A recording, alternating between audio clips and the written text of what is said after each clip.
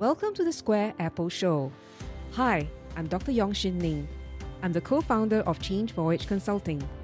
After 20 years of corporate life, I've successfully transited to be an entrepreneur.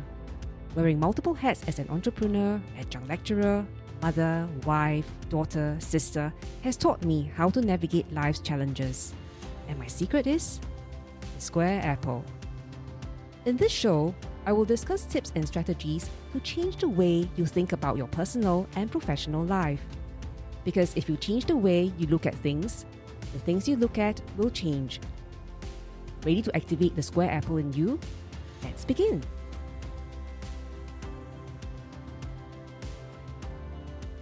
Hi, I'm Shin Ning. Welcome to the Square Apple Show.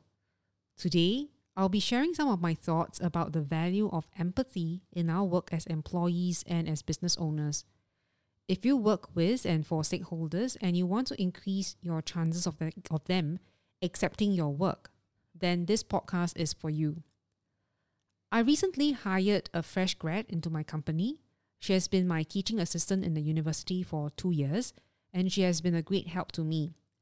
Basically, she's a very independent worker and she anticipates what I need before I even voice it to her. So when she graduated, I immediately asked her to join me in my company as a change management analyst. One of the first tasks she was asked to undertake was to figure out a navigation guide for participants of our online learning course. We had been conducting all our classes in person, and due to the COVID situation, we had to shift them online. In the face-to-face model, all our materials are on hard copy, so it's very straightforward. But with the moving online, we needed to be very clear with our instructions on the use of the technology platforms, logistics on pre-post surveys, and location of case studies, group work templates, etc. There just seemed to be a lot of loose ends to be tied together, and as it was our first online course, we wanted it to be a good experience for the participants. Putting together a navigation guide seemed to be easy, and there are a few moving parts. Some parts of our content wasn't ready because we were in the process of refreshing the materials, and some of the logistics information wasn't available to us yet because it was undertaken by another party. However, she was able to overcome all the ambiguities very quickly to develop a very clear guide. When she had questions, she took me through them methodically to get my inputs. She understand what I meant by, I also don't have the answer, so I'll need you to think through. Working with her was like working with the extension of my brain. When I ask her to think through, she really does, and the output is really good.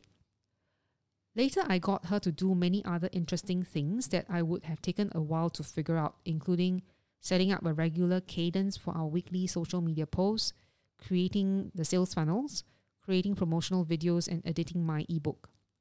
Whilst the output is obviously not perfect, it is in a very good state for me to start reviewing.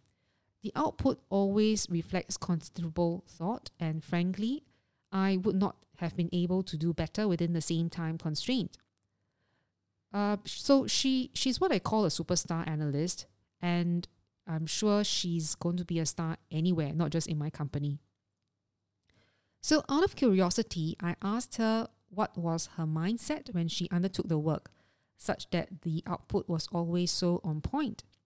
Without missing a beat, she said, "Maybe it's because I practice empathy. I see the piece of work from the perspective of the user. You know what? From now onwards, when I hire new staff, I'm going to get them to take an empathy quiz to gauge their empathy level. I may have also found the new predictor of a high-performance employee." Let's take a look now at what empathy is in more detail and understand why it might be important to acquire empathy in order to do our job well. At a high level, there are two types of empathy, cognitive and affective empathy. So what is cognitive empathy? The first, it is what you know with your head, what the other person is thinking and feeling. So you're standing in the shoes of the other party and you understand how a person would feel in a certain context. So it's still largely using your head, it's largely intellectual. The second type is affective. It's also known as emotional empathy. So you can feel the emotion of the other party. If you feel sad, then if they feel sad, then you also feel sad.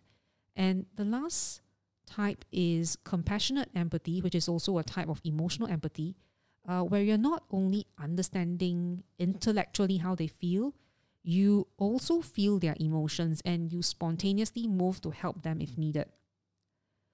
Whilst there are points of view out there that talks about the pros and cons of each type of empathy, my focus today is not to split hairs, but to talk about why practicing empathy is key to high performance in an organization setting, what happens when there's not enough, and what can be done about it. So why is empathy important? When we practice empathy in what we do, we stand in the shoes of the consumer of the output.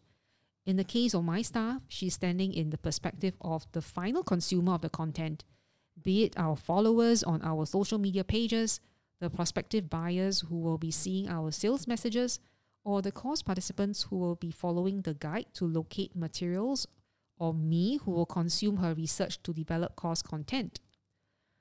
Because she imagines the path that we will go through, she designs an output fit for the consumer.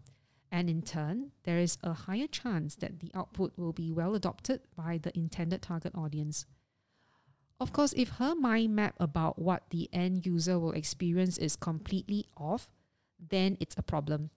That may happen for a staff with little experience, but that's not really a big issue for me now. Then, can empathy be learned? This is a very important question. Of course, when I'm hiring a new staff, I could ask questions or give quizzes to ascertain if they are high in what I call the empathy quotient. But if I have existing staff, how can I encourage them to be more empathetic? I came across a website called Very Well Mind that summarized how someone can learn to practice empathy. The first is to put aside your own mental model. The fastest way to complete something is based on a mental model that you are very familiar with. So for most people, intuitively they would see the world through their own lens rather than the lens of the end recipient. This is how we are wired. So we have to actively ask ourselves, what is the world view of the recipient? Could it be different from ours? And how different is it? The second is to listen intently, which is in a way related to the first one. A lot of times when we listen to people, we are looking for sound bites to fit into our mind map. So we pick up what we want to hear and discard what doesn't conform to our mental models. So to practice empathy, listen to understand what is the mental model of the person so you understand the whole and not just the parts. The third is quite interesting. It's using your imagination. And I really like this point a lot.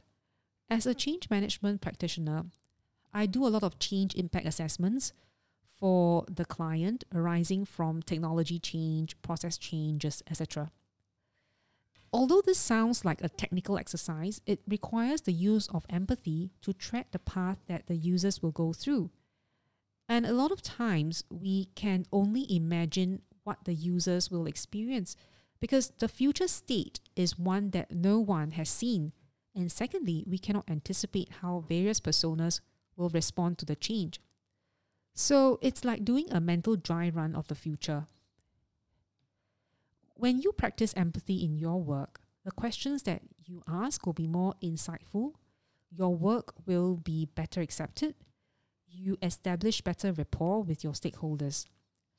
You will also get an unfair advantage over others who can only see the world through their own lens. We are near the end of today's episode. I hope my sharing has given you some food for thought on the value of practicing empathy in your work. Remember to put aside your own mental model, listen intently, and use your own imagination. If you're working with and for people, empathy can get you to where you want to be much faster. I hope you've enjoyed this episode. If you have questions or thoughts on this episode, please connect with me on LinkedIn at bit.ly/squareapple. That's bit.ly/SQUAREAPPLE. Thank you and see you soon. Thank you for joining me today. I'm very honored to have you here. If you would like to keep going and want to know more about the #1 Southeast Asia's leading female entrepreneurship network, head over to Soul Rich Woman at soulrichwoman.com and download the free ebook on how to get clients and multiply your income through personal branding. Remember, if you change the way you look at things, the things you look at will change.